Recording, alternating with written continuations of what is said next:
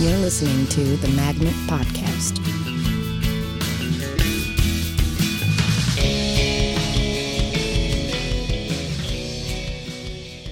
This is the Magnet Theater Podcast. I'm your host, Louis Kornfeld. My guest today, of course, Lorena Rusi. Thank you for being here, Lorena. Thanks, Louis. It's also pronounced Lorena. Ah. Oh, no. You want to take that again? This is the Magnet Well, Theater it's a whole Podcast. thing. It's a whole thing. It's like everyone, there's like 3 versions to my name, so it Yeah. really messes everyone up. Because there's Lorena, Yeah. which is like what my closer friends call me. Yeah, Lorena, which is general population. And then Lorena, which is what people like me call you. right. And the diehard Lorena Bobbitt fans, which they're out there. Yes, they are. They are, yeah. But if you want to take it again, whatever you want. Well, It's true, though. It's really a thing. It's fascinating. I get mispronunciation with my name all the time, too. Do they call you Louis? Call me Louis. They mispronounce my last name most of the time. Okay. But I don't correct How, are anybody. you I don't okay? care. Are you doing okay? I don't care. It's fine. See, I think there's a lot of strength in names, and I'm also very into identities and like belonging to tribes. Yeah. My sister doesn't agree. She's like, just get with the program. Yeah. But I also always say that she's more white passing than me, and because my name, I think her name's Erica. Yeah. And so she also does stuff with the Magnet. Keep your eyes peeled. I've seen her. I've seen the two of you perform together. She's the hetero version of me. So boys, if you're out there. So she's like blue eyes, blonde hair, and her name's Erica. So I remember I went to her for a show, and I was like, we're Colombian. So people were like, Erica's Colombian? No idea. No idea. Whereas I think with me, my name and just my general presence, I'm always dressed like I'm going to summer camp. I think people are kind of like, oh, there's something off, or she's ethnic. So people mispronounce my name. So I get fatutsi about it. But it's when people get mad at me. Oh, yeah, right. That changes the whole thing. Of course. Yeah. I put a lot of stock in. I don't give a shit when people mispronounce my name. I rarely correct anybody, but I also put a lot of stock in. I think that there's significance to a person's name. Yeah, right. I think that your name does shape your sense of who you are. Right. I think also the most important thing for me is because I'm normally in such straight white spaces, to have something like that's such a deep contrast. It really quickly shows how much people value that or are willing to sort of invalidate my feelings or sort of how I feel I belong to a certain group. So even just you being like, oh, let's do it again. It's like, great, that was easy. That was really simple. But most people are like, what's the problem? No, my take on it, that's on me and not on you. That's on like, oh, I'm a fucking dumbass. No, but that's something like that. I would never be mad at that. Like, yeah, I don't think we've ever really been like, hey, this is how you pronounce my name. But I think it's just more about, this happens all the time, endlessly with me. It's what's refreshing is seeing the process go seamlessly. Except for right now, which is me harping on this for 20 minutes. But it's I'm also like, kind of harping on it too. And we haven't re-recorded, and I don't think at this point we're going to. No. Or I'll just keep interrupting you every time you go, this is Magnet Theater. Where am I? Lost my family. Well, there are like, in terms of that touchiness, I don't know who's worse in this, but there are some people who are touchy where it's like, what's your problem? And they're just like assholes. And then there are other people who... that's their response to feeling embarrassment. I think there's some people who just can't handle even like a momentary pang of embarrassment, and they become hostile as a way to like fight that off. Right. I mean, that's frankly, I think that's kind of, you hit the nail on the head. So I quit doing comedy stuff for like 1.5 years, 2 years, and I was focusing more on soccer. But I found that in my improv, I was dealing with a lot of people's subconscious. I mean, you're always dealing with that is improv, but just sort of things rising to the surface in a way that became really aggressive, or I don't know. I think just being an alpha female that also is masculine centered, there was a lot of like conflict that came about. So there was a lot of, for example, there would be a lot of scenes with, let's say, male improvisers like physically trying to dominate me in a scene or do things like that. And it sort of became this thing where it's also about performing. Like after level 6, you kind of are in this weird, like vicious cycle of, oh, where do I perform with people that are also at a high level and kind of want to commit to it, because you have that fall off of people that are just like, I never want to do improv again. And then you're trying to improvise with people that are in level 1 to level 3, which is a different type of beast, right? Because there are people that are first exploring it versus you dealing with your own habits that are now formed and sort of your own style of playing. And ideally at this point, you've kind of figured out what you think is funny.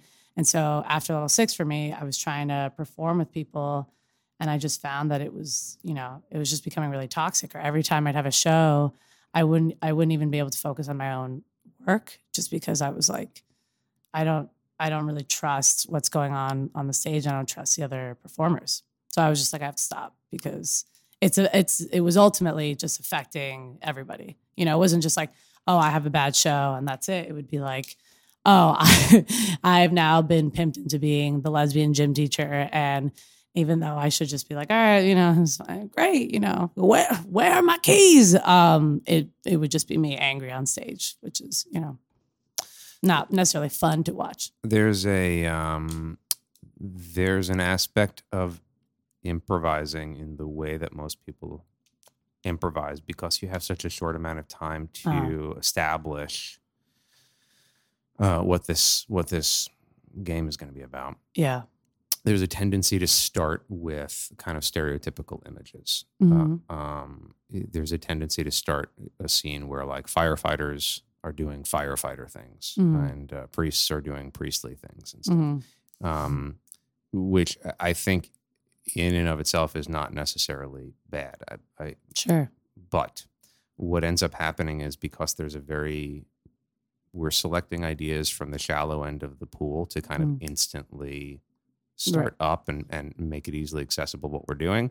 There's a constellation of other related stereotypes that live with those ideas. Right. And a pretty healthy swath of people cannot discriminate between them and cannot go deeper than that, or seem to have no awareness, or seem to just don't give a shit about it. And you end up getting all of these either unconsciously hostile ideas that they're not aware of, or whatever. But it's one of the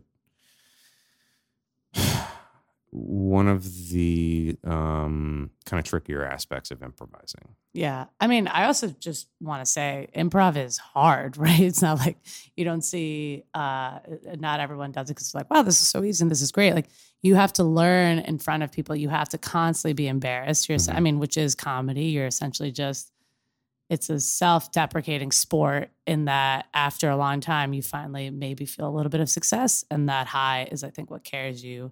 There are the more embarrassing moments, or all the learns. And so I think when you do that kind of improv where you're just trying to go for the immediate and the, let's say, what's blue, or what's most satisfying in that moment, or on a personal level, what's most satisfying in that moment, it's not necessarily going to feed the scene for the long term.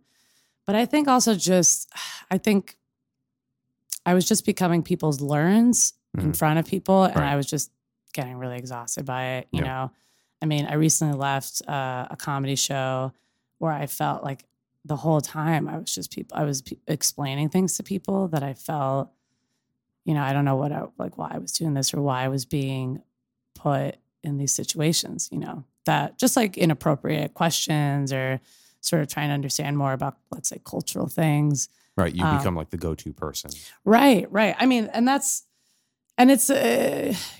that people get this all the time, right? People get asked inappropriate questions all the time, but it's when you're the only person there, you're very much the outlier. It just becomes really difficult to deal with. So for my improv, I just felt like one, looked so different from everyone there on several levels, and it just wasn't feeding me anymore emotionally. So I just left. And I never went back, guys. I don't do comedy anymore. Okay. Thank you. This has been the Magna Podcast. You've been with Lorena and Louie. It would be the funniest 12-minute episode of this podcast. We gotta do this again. Well, I agree. Anytime you name a date. In 10 minutes. I do want to talk about improv a little bit more before we kind of broaden the conversation a little bit, because this stuff has been kind of floating around my mind a lot recently. Lesbians with political agendas? Yeah. And how it relates to yes-anding and the game you're seeing. Sure.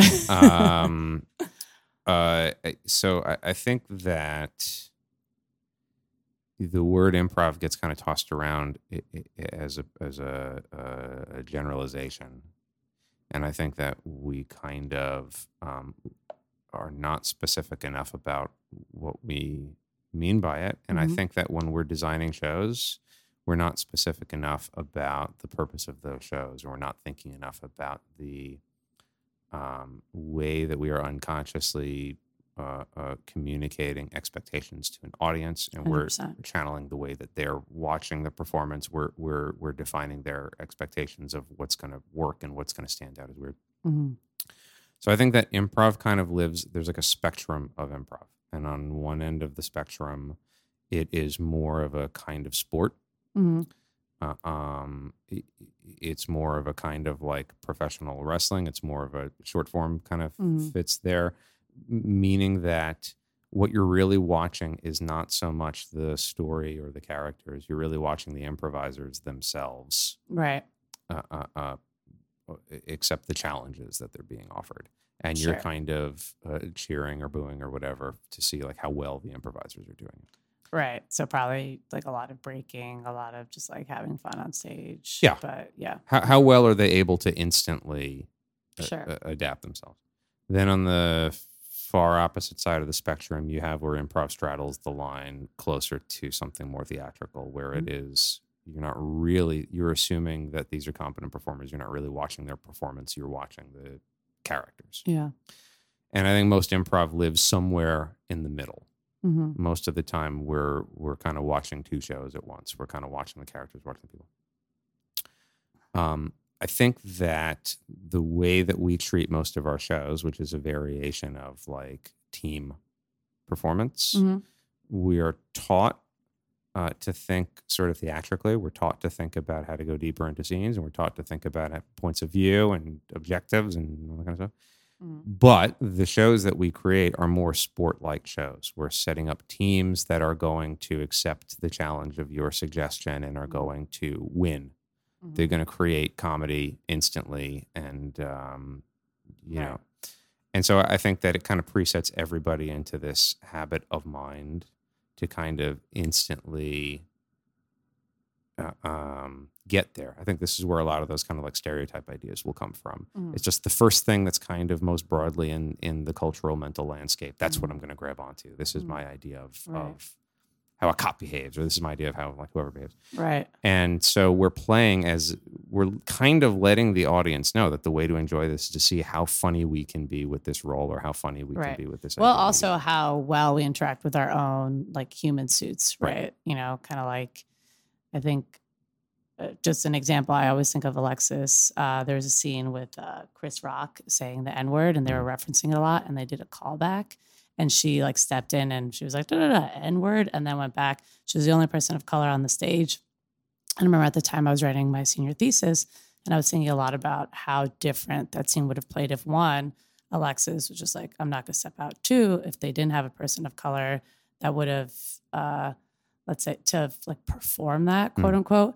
And then, you know, three, how we have to, like, whatever we wear very much affects with how the audience perceives us and how our own teammates perceive us, you know? So like, if I were to play a cop versus like someone who, let's say, like, or, you know, like if I'm playing a stereotypical male cop, like donut eater versus someone else, it's going to be perceived differently. So I think like playing with that too is really interesting. And I don't think we really talk about that as much. Definitely. You know? Yeah, definitely. But you were saying in terms of the sport versus theater. I think that if your show is presented more theatrically, and by that I mean a lot of different things. But if you're focusing more on a theatrical presentation, you can start a show in which you begin as an individual, as a unique person. I don't think that you can start more sporting like improv shows in that way, because when you start individual, like if the suggestion is cop, right? And I'm just using that as like a super broad term. If you begin to play that cop as an individual, meaning that you're not referencing cop things immediately, the audience detaches and gets bored and confused because you haven't accepted the challenge. They don't see how you're playing into their expectations, and they don't see how you're subverting their expectations. They don't see where the comedy is coming from. They think that you just ignored the suggestion. So you're inclined to do shit like that in that kind of environment. Yeah, totally. And I think, the opposite side of that, I guess, like, what's been very important to me a lot recently is I just want to see more of a sense of people's everyday lives on a stage. Right. Yeah. And just getting to dissect that more. I mean, it's also, right, it's just, they're different kinds of shows. They're just different ways to play that. Because I would love, and also we've been doing comedy now for a while, so we're a very different type of audience, right? Like if I go and watch a show, I'm more interested in video now because I know about how much of a process it is to get it from start to finish and how much thought has to go into it. I'm probably a little bit more hesitant to watch improv and even perform in improv because I don't have as much control as what's going on and what the message is. But it's just two different shows, and we're different types of audience members. Like I can't watch an improv show anymore with my friends because I'm a menace. The Cards Against Humanity, no one wants to play with me. I'm like, you think that's funny? I don't know. I just feel like we're just perpetuating some type of, like, what? The casualness, I think, as an audience member is no longer part of my agenda. And I think I always like watching slower shows. I always like watching good actors and good performers because I think a lot falls through the cracks. I think with those more like accepting the challenge shows are just like, we have 22 minutes to do, a really like fun piece for the audience and, we're all going to have a great time. But I think the slower pieces, you're not meant to always laugh. You're just supposed to, that to me, I like watching more because that shows to me an actor that's really confident in their skills and is okay sitting in that silence. And then there's also the extreme of it, right? Like I saw like a performance show, like where it was very self-indulgent. The performers were just finding movement for 45 minutes, which is great. That's great. But they were finding it in front of us. And there was a sense of like, you guys, 30 Rock already did this, and they did it in a flashback and they did it in 10 seconds. But yeah, I guess that's also really interesting to me. Just thinking of them as different shows. I don't know. Do you guys remember when you first watched comedy, what it felt like? Like I just can't get back there.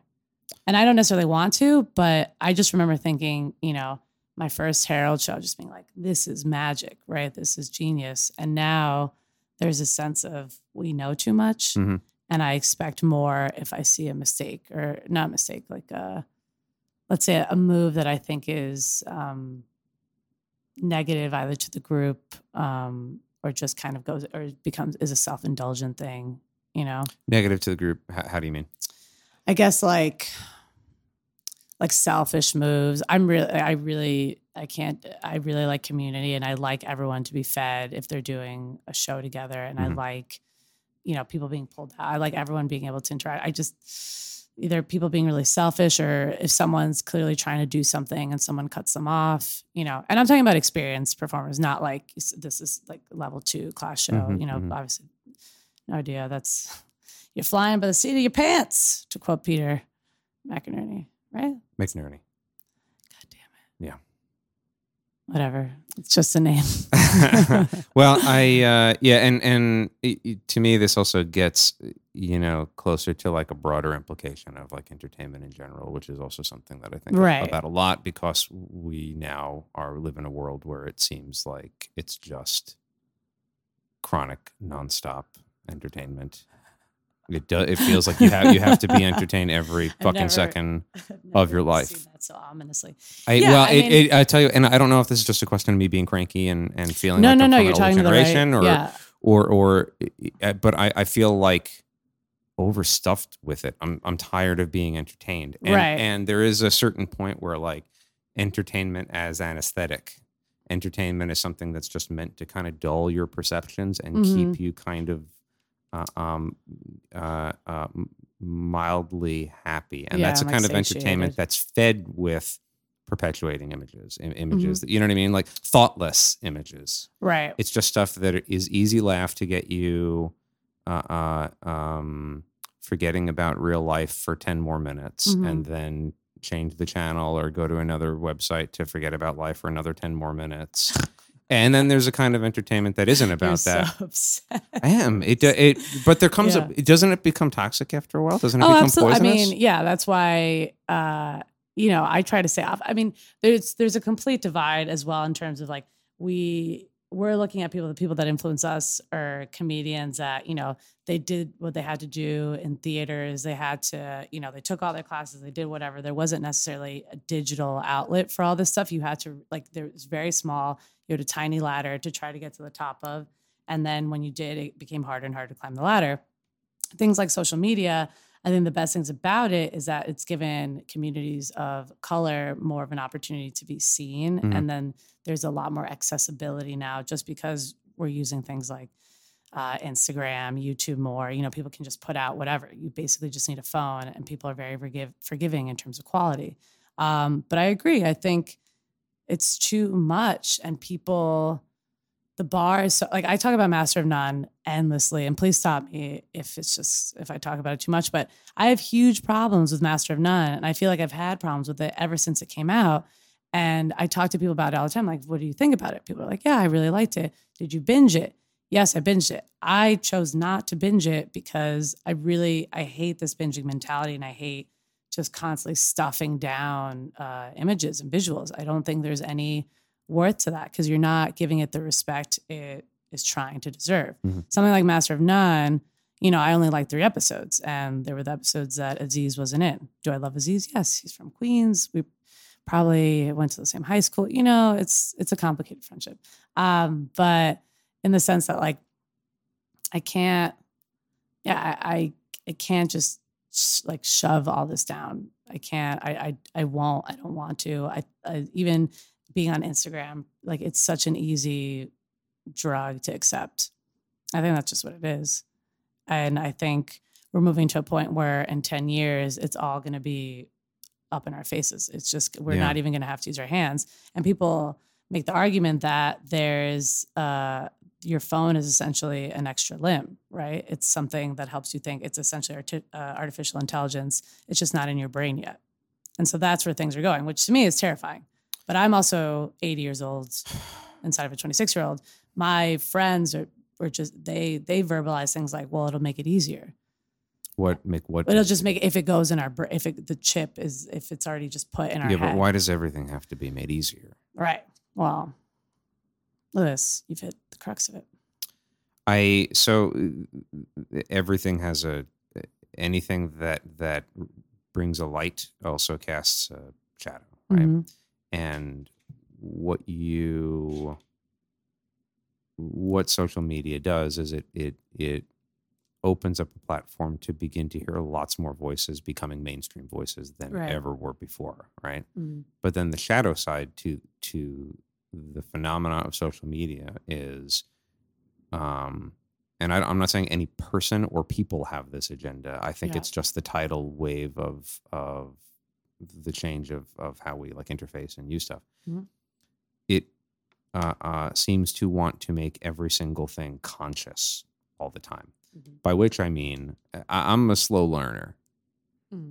I need time to digest shit, and I need time to forget about it so that it starts to come back into my mind, and I can start to have a sense of how I feel about it or what I think it means or how it relates to me. I got to digest images. I have to digest ideas. It just takes me time. Mm-hmm. It has to go to this unconscious place and kind of hit the bedrock of who I am a little bit and kick up whatever debris it kicks up before I know my response. Sometimes that happens in 10 minutes. Sometimes it takes a couple of years, right? Yeah. But now making everything easier where there's just screens implanted into our eyeballs and we're constantly having everything connected to everything, it seems to want to get rid of that unconscious period. It seems to want to get, I believe that we as a culture are suffering from light pollution. I think that we just don't allow enough darkness into our lives. 100%. Yeah. And the solution seems to be to just hook up more light bulbs to everything. Now, let's just implant light bulbs in your fucking brain so that you're lit up constantly. You're awake constantly. You know everything all the time. You have access to everything all the time. Mm-hmm. And I think that doesn't respect the fact that we spent 100,000 years, 150,000 years in trees. Mm-hmm. You know what I mean? Like Yeah. we're still mostly animals that can't handle being awake all the time. Right. I think also the idea of just constantly being connected is what stresses me out. Like I try to actively leave my phone somewhere, or I'll just leave it behind. I won't carry it around. I mean, I'm also just freaked out by the radiation of it. Like I'm constantly editing on my computer. I have no idea what's going to happen in 50 years in terms of what the consequences of that could be. But there's certainly, It's like the cigarettes of our generation. yeah, I'm trying to think of like what would happen before when people got sad, right? They would drink, drink drugs, whatever. But there's still an element of that. It's just now people document it, or there's no, like, as soon as someone feels sad, as opposed to, like, I mean, Louis C.K. talks about that, where he was just like, he felt really sad and he immediately went to his phone, like he pulled over in his car and he went to go just like call someone. And he was like, no, I'm just going to sit in this and be sad. And he cried and he said, I just felt so much better because I let my body naturally like help itself. And I don't think there's enough independent. I mean, to kind of go back to this idea of like, I know we were talking about polyamorous relationships before, and like I think of it a lot, how people are a lot of times in these monogamous relationships, and I find that there's a lot of it stems from fear. I'll be like, oh, do you think you believe there's only one person for you? And they're like, I do believe in that, but I don't necessarily know if this is the person for me. But there's a sense of fear to not be connected to something or to someone at all times. And for me, I feel like it does connect in terms of thinking of independence or thinking of being able to regenerate feelings or regenerate something inside yourself, but like as a result of your own body. I don't know. That's a half-cooked thought, but I am very fearful I auditioned for something with a bunch of Instagrammers and YouTubers. And it is a different type of world. Like that comedy scene is just really all about fast, quick, on your phone. What are we talking about? Let's vlog. And it's that side, Louis, is how I felt. Yeah. It's sad. It's sad. Like, I'm just like, oh, what happened to the artistry of it? I mean, I tell people all the time, people call themselves comedians and it drives me insane. Like I half call myself a comedian because the amount of work and research and time it takes to figure out how you're funny or where to go or how to be and really live in this takes a lot. And maybe you're naturally a funny person. Maybe you naturally are good with people. That doesn't necessarily make you a comedian. And yeah, I don't know. There's just not enough respect for words, and there's not enough respect, I think, for... I agree with that. Yeah. To me, it's a pervasiveness. I sound so like I should be on like CBS. Liz, you're my favorite grumpy cat. It's okay. It's okay. But it's this pervasiveness of shallowness and immediacy and it, like sadness. It's interesting that you bring up sadness. I want to talk about sadness. I want to talk about power words. Yeah. That you bring up sadness. That's also on my mind a lot. This feeling of we can't ever be sad. Mm-hmm. I think many of our problems, both individually and culturally, have to do with the fact that we refuse to accept grieving into our lives. Yeah. I think sadness is very beautiful.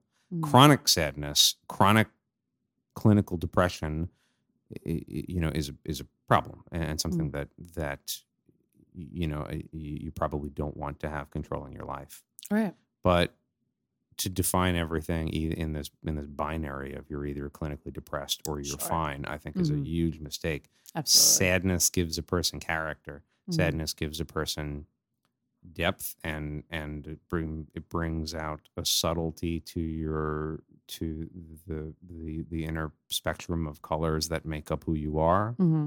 And it brings a kind of lightness of touch, and it gives you character. It begins to wear away at your surface and give you depth. Right.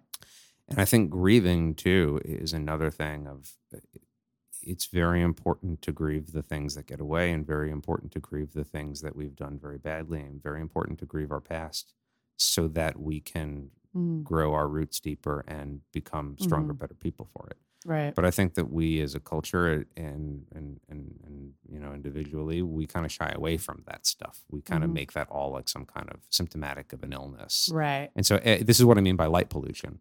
Mm. We're afraid of having nighttime of the soul, for lack of a better term. We just don't want to accept the fact that sometimes the right thing to do is to be sad and to remove yourself from other people and to feel that sadness and let it work on you. Mm-hmm. We don't want that. We want to stay constantly preoccupied from it, constantly more shit to distract us from ourselves. Right. Yeah. I mean, yeah, I guess it does really bother me. I know a lot of people that, deal with clinical depression. And I mean, for me, it's interesting because I consider myself a goldfish. I think just in the family, I was the youngest one. So I was constantly the tension breaker, constantly just trying to have giggles and a bunch of crazy Colombians. But so I don't think I ever really understood it, but I understand that that's something that people deal with. But there's such a lack of respect for people that have clinical depression or people that are sad, right? Like, why can't I just come in and just be, I'm a little bit upset today, or I'm dealing with something I'm processing. But people feel like they either need all of you or they feel like they need to see your best you all the time. And there's a certain one-dimensionalness to it that I don't know, because it's also like looking at friends or how people relate to each other now. It's not like they're having deep conversations. It's let's follow each other on Instagram and then we'll go from there. And then let me see if there's enough worth, if there's enough positive worth that I can take from you. And that's how in terms of how I see it, in the darkest way, or just not even just networking. I see people go through this. They won't even talk to each other. They'll just be like, oh, okay. Yeah. You seem cool. Just follow me. And then I'll see you later. I'm like, that happened? Similar to like when you provoke someone's embarrassment, they'll usually get hostile to you. Right. I think when you provoke someone's sense of helplessness, they behave in unpredictable ways. And I think part of that thing of like, it's embarrassing to be sad because you provoke a feeling of helplessness in the people around you. And then they suddenly feel like it's wrong to be sad or it's wrong to grieve. Somehow I have to make it okay for everybody around me. Right. To feel inspired. Everybody's got to be fucking inspired these days. It drives me crazy. But you know what I mean? I don't mean that in a disrespectful way. You know what I mean? Like, but it's this like mania to constantly be inspired. To me, it's just more light pollution. Right. I mean, I think also comedians get this all the time. It's, oh, you're a comedian, tell me a joke or satisfy me. Right. I don't know. There's just, that's why I'm really curious to talk with people that existed in this reality where it was, let's say, pre-social media, where were you treated the same way? Was it a quick satisfaction? Did people just want something immediate from you and then leave you? Right. It's almost like we treat each other like everyone wants to connect, but they're not willing to deal with the consequences of that, or they're not really trying to get to know someone. They're just trying to get to know the little fun buttons. But I think light pollution is a really good way to put that. Yeah, I guess I just feel freaked out. I feel like, Louis, it's not even 11. I know. We got to go. I know. Evan, good luck with that laptop, buddy. Yeah. Respect and words. I've been following you right for the cat call.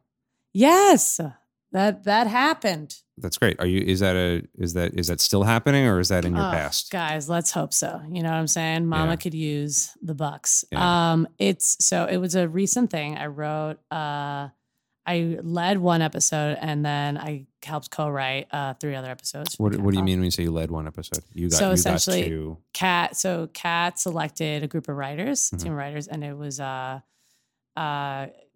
group of great people. And we had a researcher, and then she essentially the process the way she wanted to do it was that one person would lead an episode, and then we'd all sort of help that person out. But you were in charge of that episode.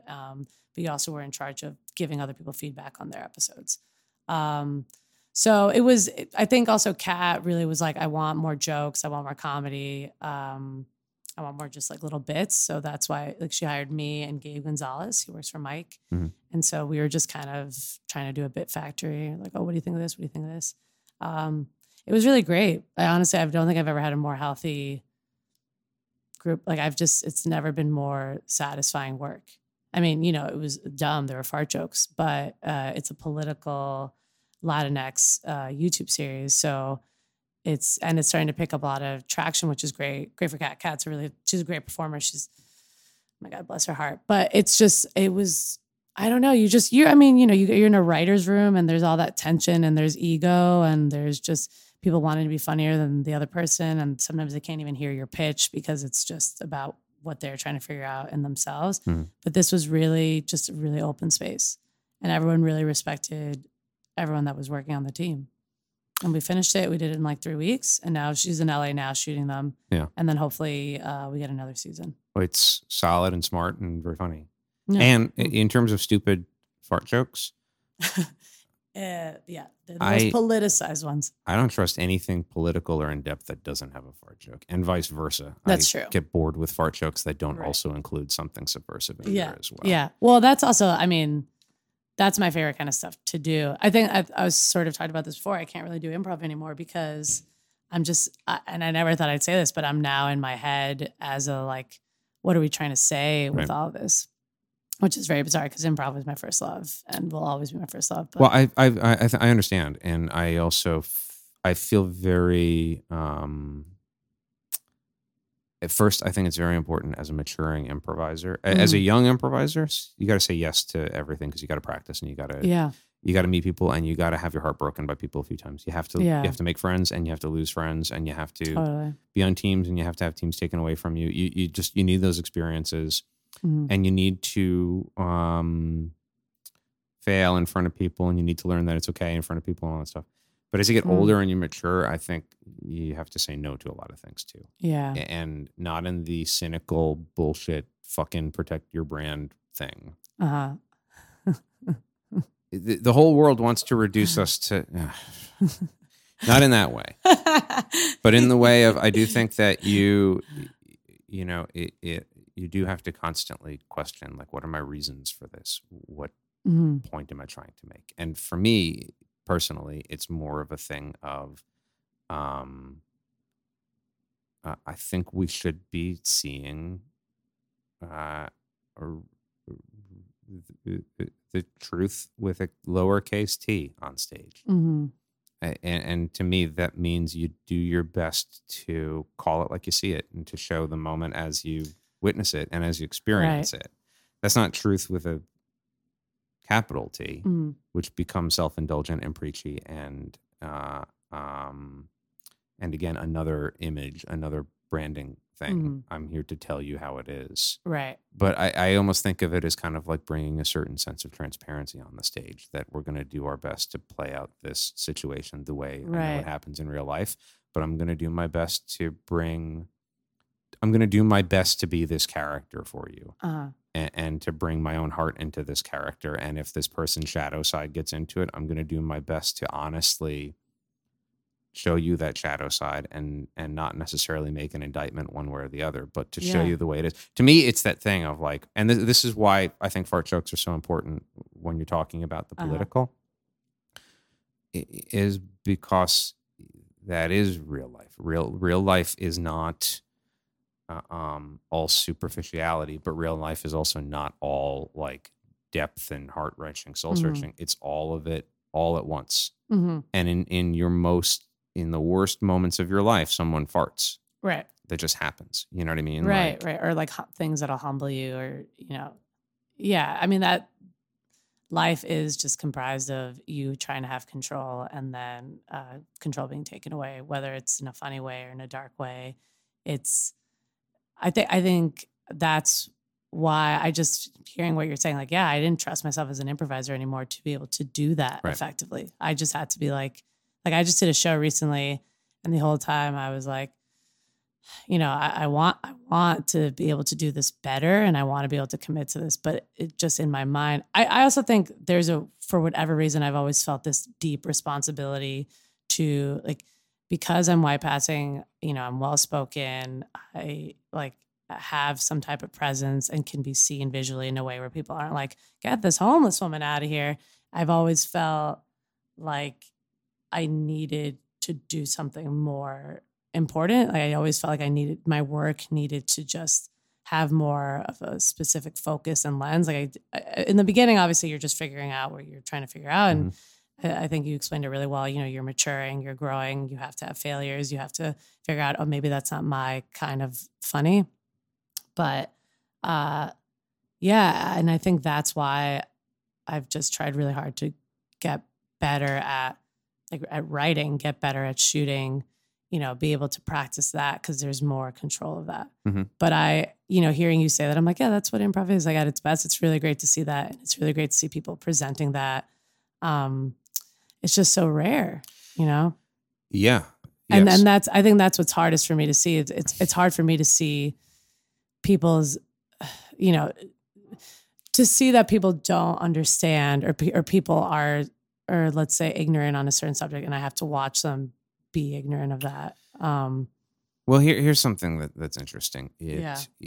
Something that's rarely talked about in improv is exercising taste and exercising judgment and exercising a sense of aesthetics, a sense of beauty. You never hear anyone talk about the beauty of a show, right? And when I say exercise taste and judgment, I don't mean just to shy away from certain topics that are going to make people feel uncomfortable. I don't mean to do it as like as a political thing so that you make yourself look good or come across squeaky clean. Right. But I mean, exercising your taste and judgment, that's how you show your artistry. That's how you show the things that you value and care about. The number of times that I have seen people let a show get completely out of control and go either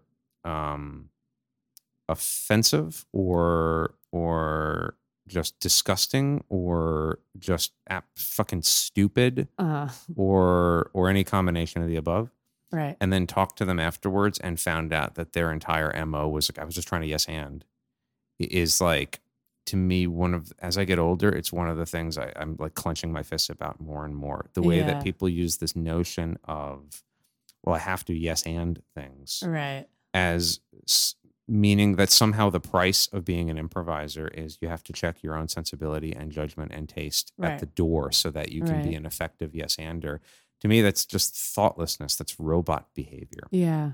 And you get a lot of well-meaning people who are not only not accessing their sense of taste, they seem to be cut off from their sense of taste simply because they're more concerned with doing it right, which means yes-anding, which, you know what I mean? Right. Like, or saving face, or because then it's why are we here? If you're at this level and you're brought because of what you bring to the table, you have to be able to exercise that judgment and also be able to have some kind of like, oh, this to me doesn't sound right.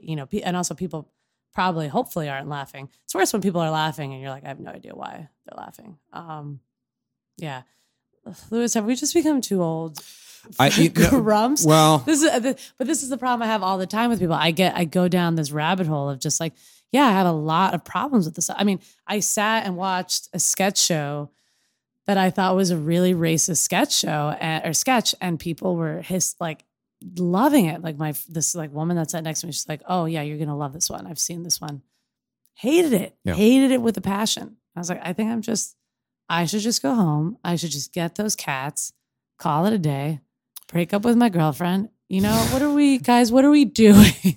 Well, here's the thing. How do you get less angry at the world? I think you should be angry at the world. I think that the world is always going to spontaneously grow its own conscience. And I think that we right now, I don't know where it's going to go because I do think that the universe of social media, and you know what, to be fair, and I'm really speaking from a bias here because I don't use it or I use it very intermittently. And I've seen your Facebook. It's pretty barren. It's just, yeah. I deliberately use my Facebook, and I'll be honest, and this is probably going to insult a few people listening to this, and I don't mean to, but this is how I feel.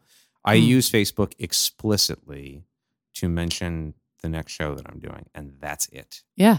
I don't use it for any other purpose. I save my opinions on things for actual face-to-face interactions with people. Right. This is going to offend no one. I do the same thing. When people are grieving or sharing personal things, I don't like their status. I don't post, I'm wishing you well. Yeah. It's something I do face-to-face with people. I don't use Facebook for that stuff. And I know I'm in the minority. You're in the minority. But the point is, I'm about to make a broad statement about our culture as if I'm a participant of it, and I'm really not. So I'm open to feedback, and I'm open to be kind of put in my place for this. Okay, I'm ready.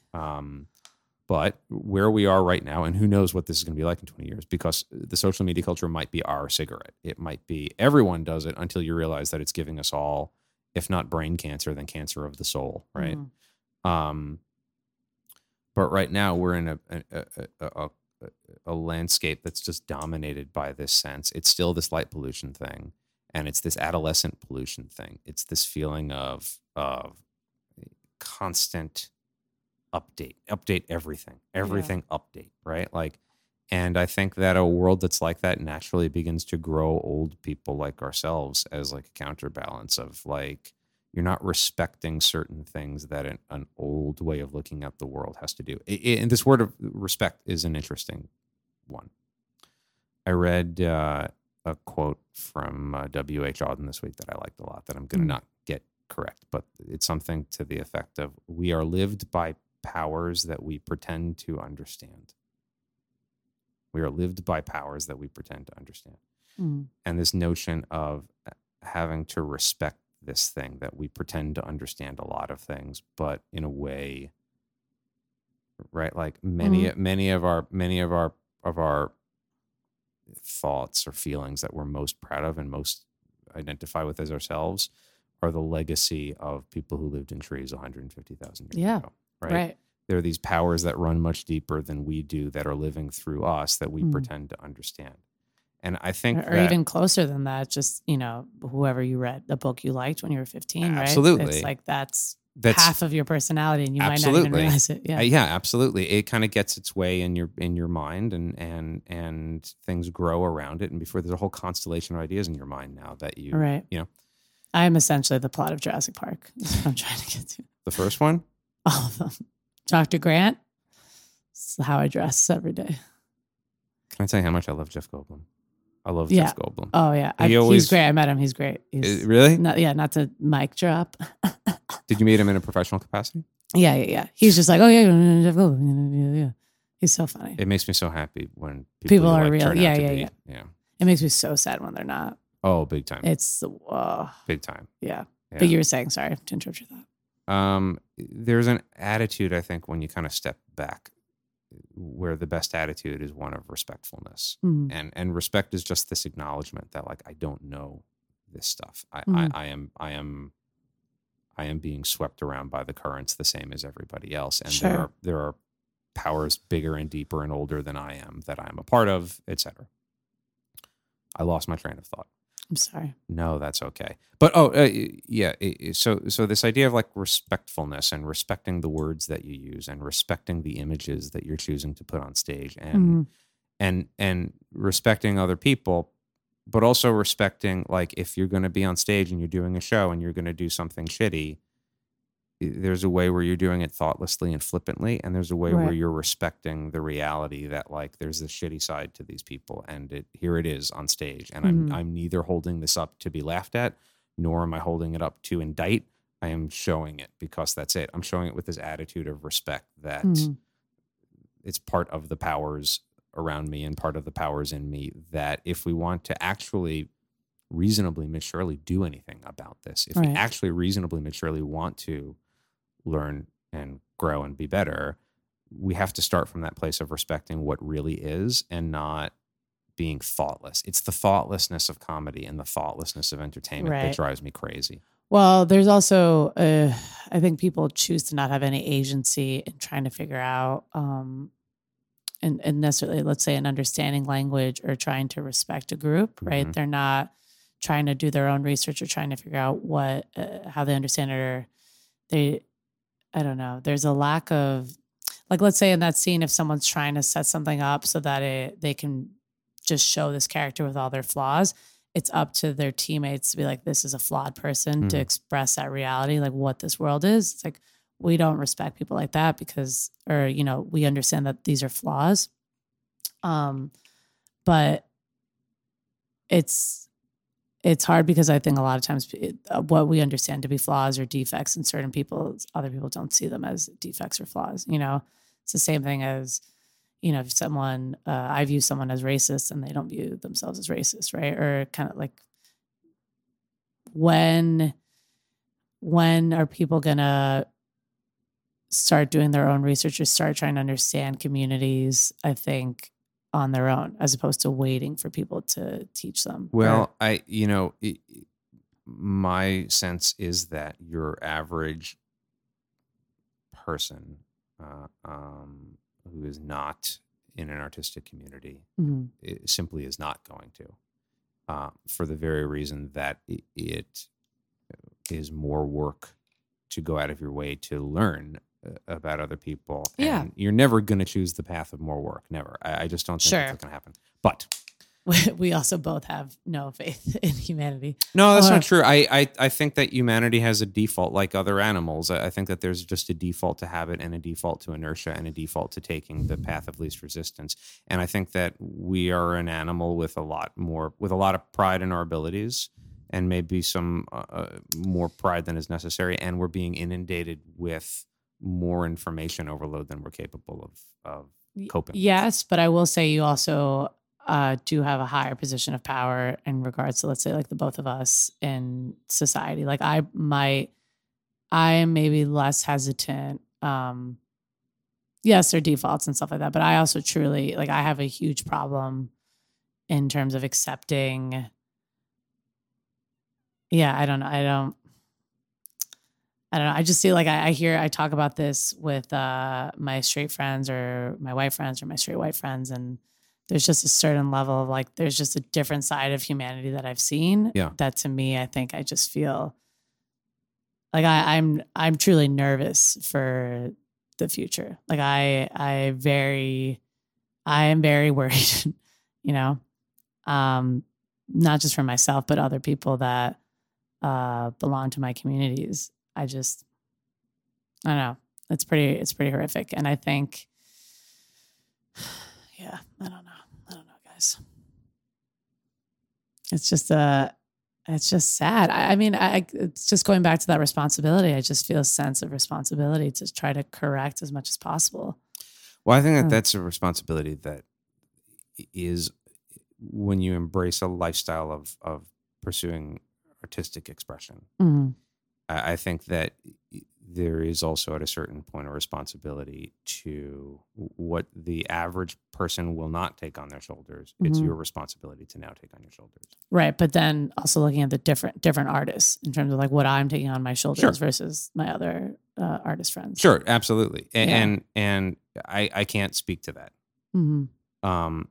But my only point is I think that a lot of people don't think of it in those terms. I think that a lot of people will choose performance and it feels good to do. And that's pretty much where it ends. And so you do it because it feels good to do. But I think that you're also, there is a price that you're paying when you do that. And it has to do with maturing as a person. It has to do with aging, and it has to do with living your life a little deeper. And part of that is you have a certain responsibility. You have to be the one who's keeping yourself curious. You have to be the one who's going out of your way to look at the world from different angles, and out of your way to consider other people's points of view, and out of your way to put yourself in places that are going to make you uncomfortable. Right. Because it's your job to get on stage and be honest about stuff. Right.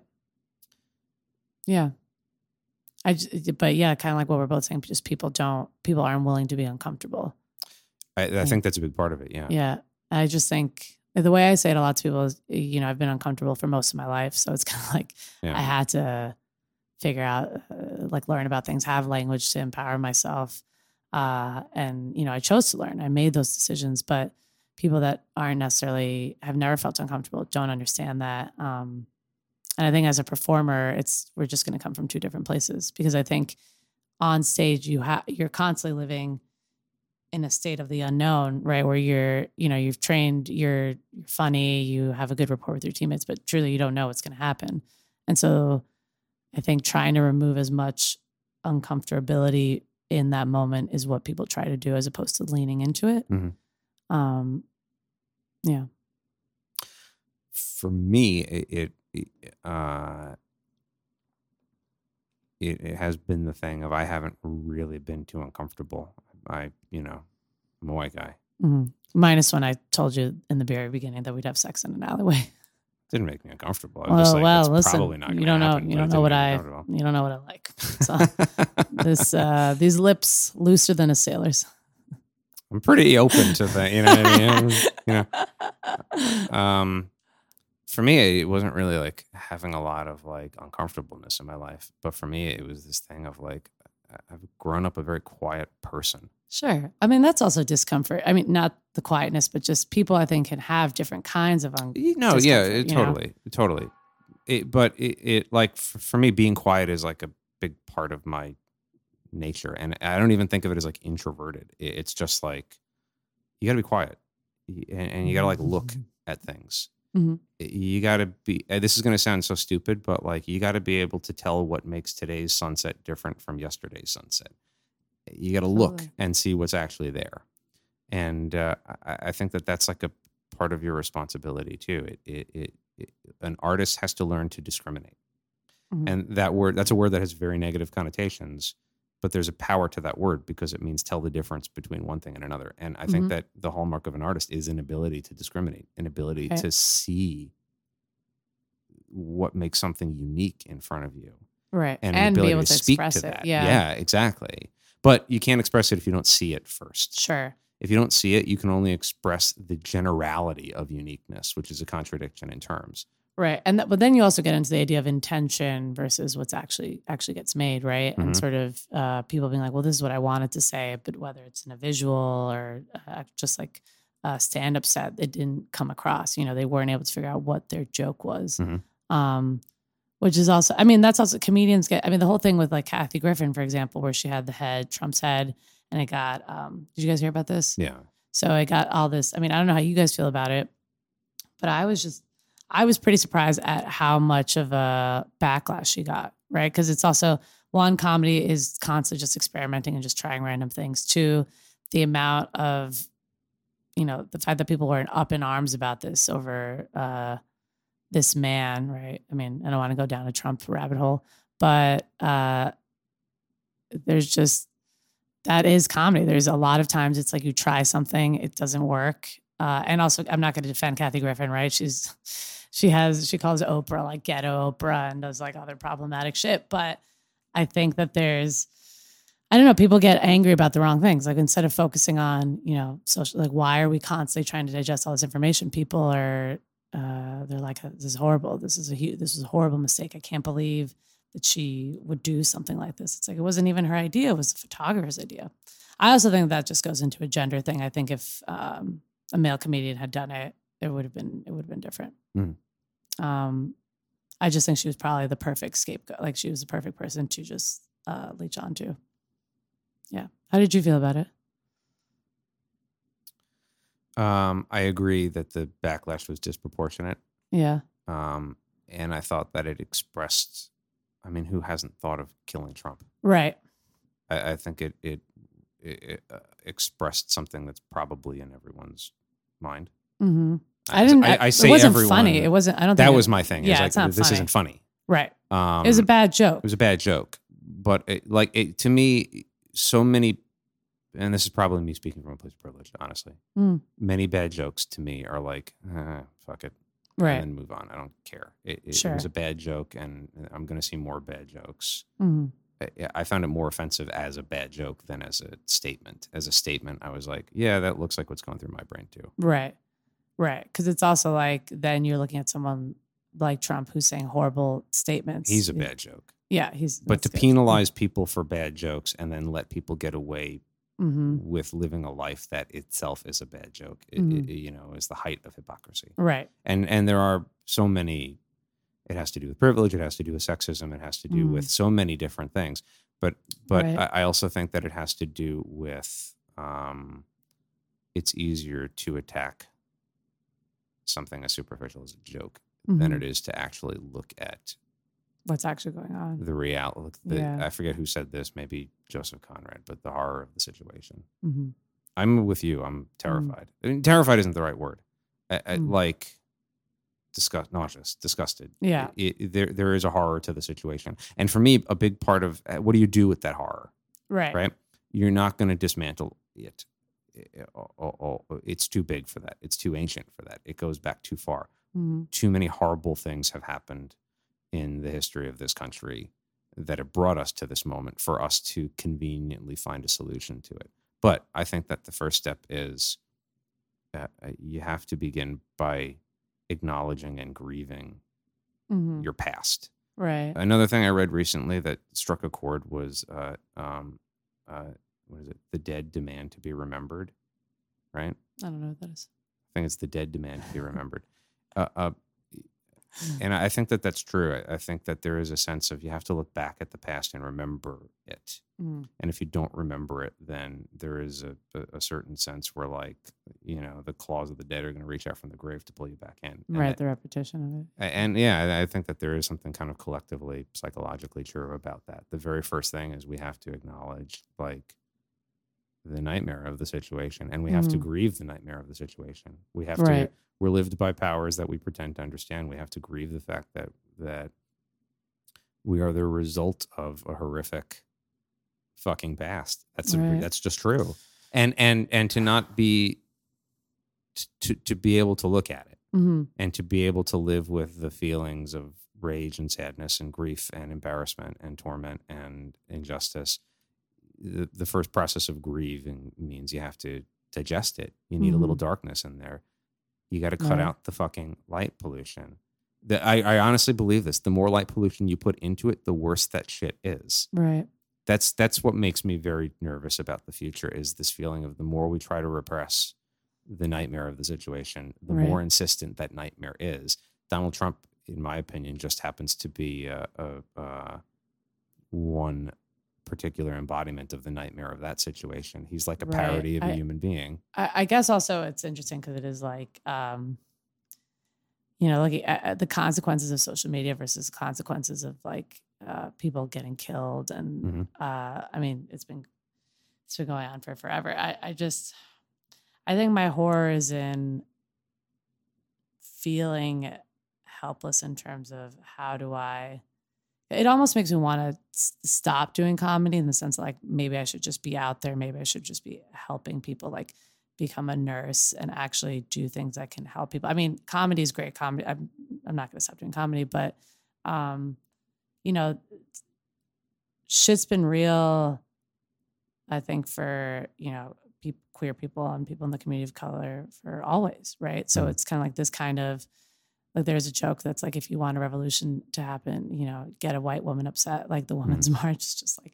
3 million white women that were upset. It's like, okay, they're going to get shit done, right? Because we haven't figured it out. But I mean, this shit's been going on forever, right? Like I've felt hopeless for always. Like Trump is just another thing. But I think, you know, the one silver lining I would say is I now hope people understand how everyone's been suffering, right? Or like how now everyone's up in arms about what's going on.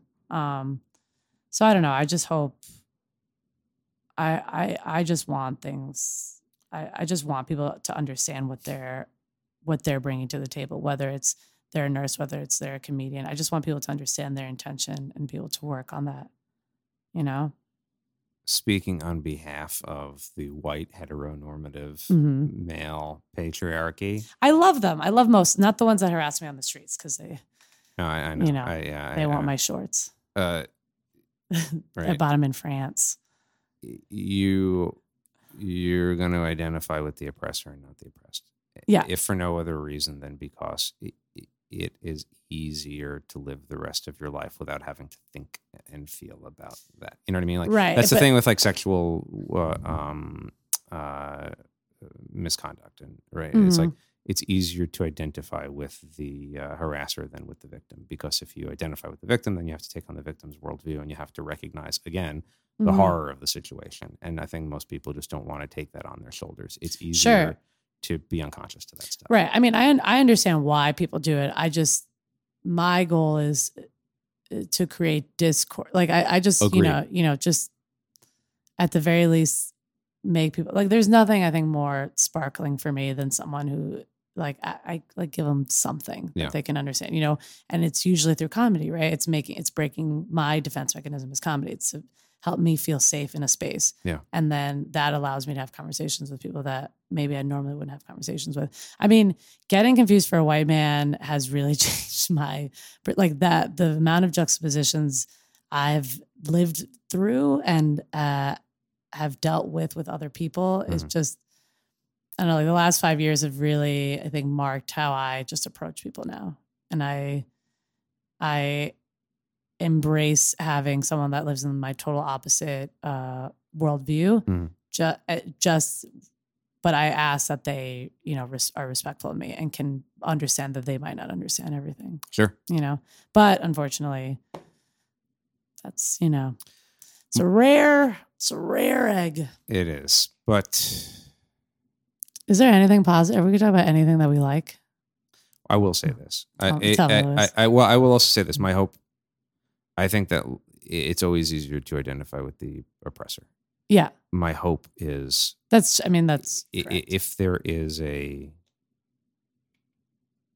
how when you deny something that's true about yourself, if you try to ignore it, it just comes knocking at your door insistently, right? Until you have to turn around and face it and recognize this is who I am.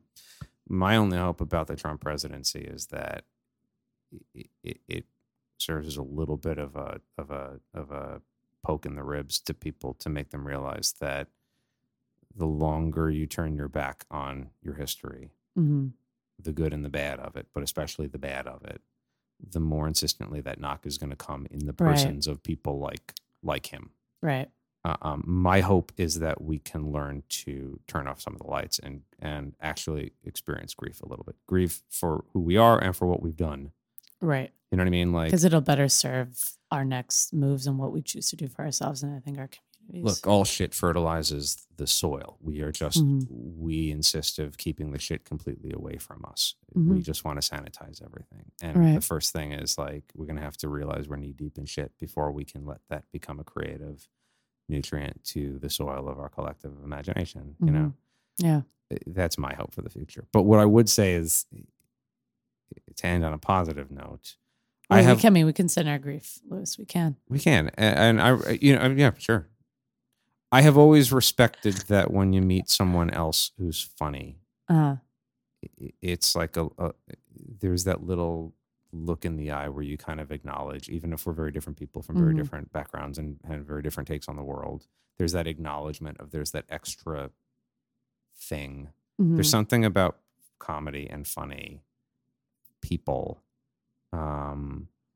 There's an intelligence, there's a curiosity. And I think that there is like a little bit of like that ironic sense of funny people are smart people and they're smart in a very specific way. You know what I mean? There's an irony to funny people. And to me, I equate that irony with, it helps to make it a little bit more digestible, this notion that we're lived by powers that are bigger than us that we pretend to understand. I think that there is this element of you can be smart and rational. And also, weirdly, I think there's a respectfulness that comes with comedy. Well, I think because we're okay working, I think, within lines, but also leaving the lines. Like I think there's a lot of fluidity with comedians that they're very socially aware and they're very, maybe they're not the most socially the most social people, but they, I think, are very aware of what's going on and understand dynamics really well.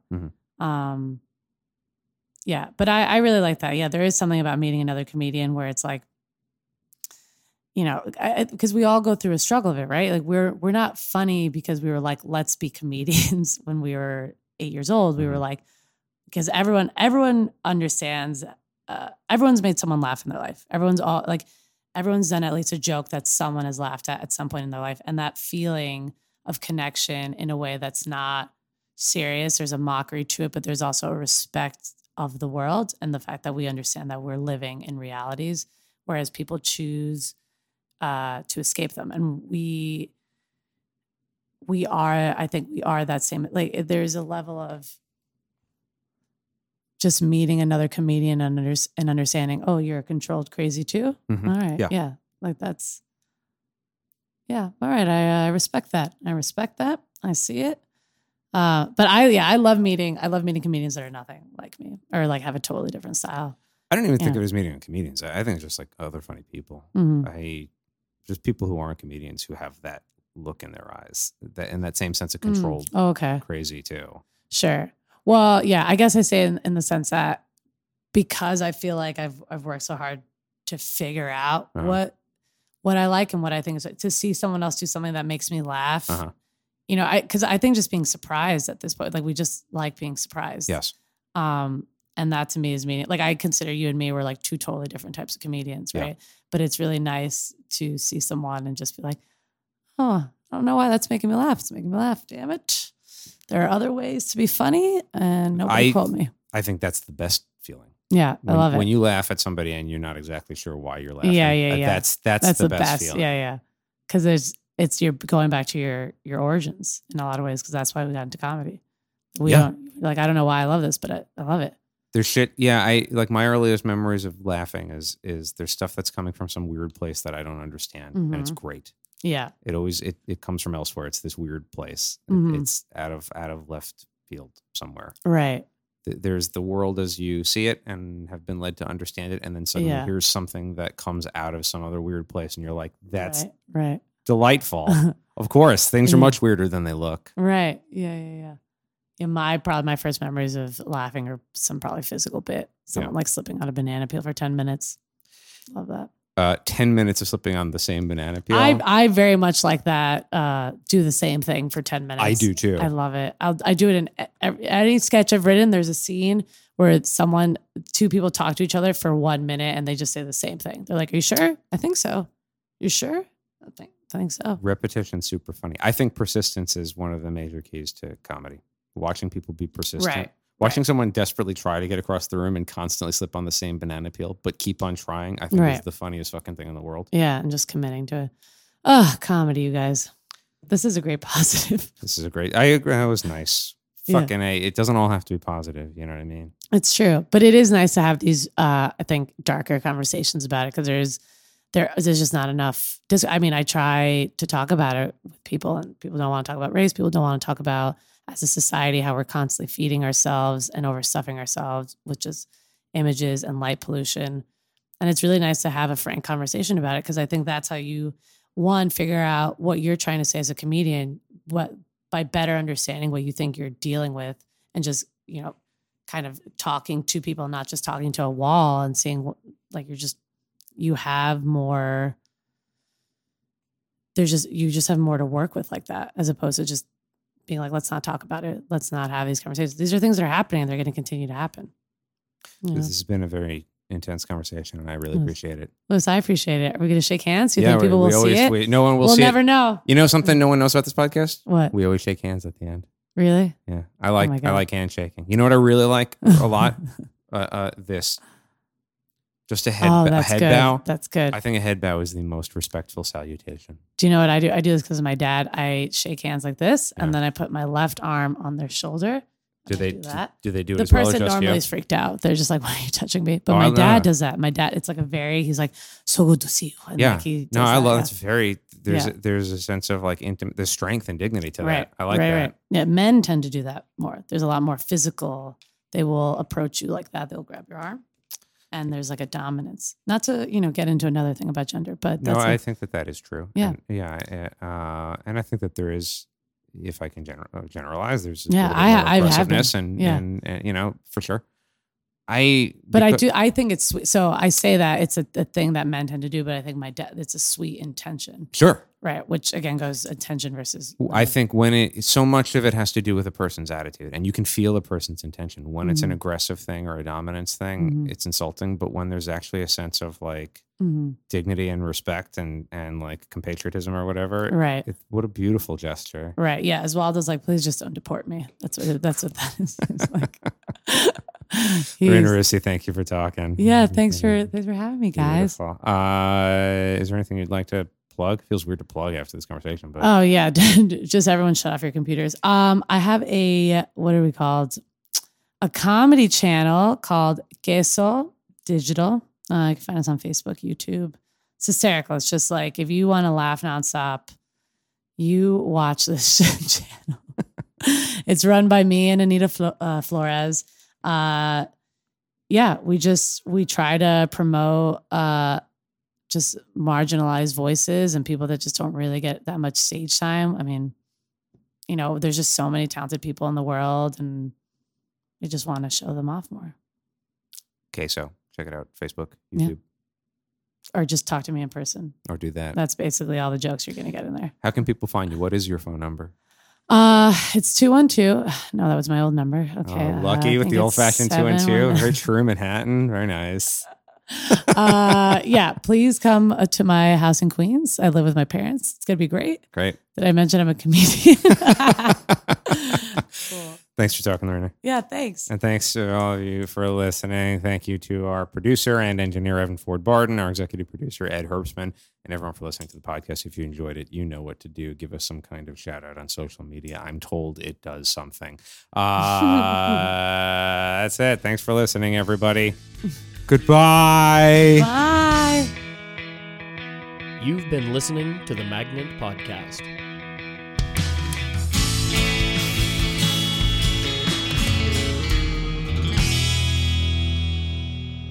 This podcast has been brought to you by the Magnet Training Center, where we teach classes in improvisation, sketch writing, musical improv, storytelling, and more. If you're interested in checking us out, we offer free weekly intro to improv classes. You can find out more about those free intro classes and all other classes we offer at magnettheater.com. Our podcast is available on SoundCloud, Stitcher, and iTunes. And if you've enjoyed this episode, please head over to iTunes and give us a positive rating. We appreciate the support. Also, be sure to check out the Magnet Theater for top-notch comedy shows 7 nights a week. All information regarding classes and shows can be found at magnettheater.com.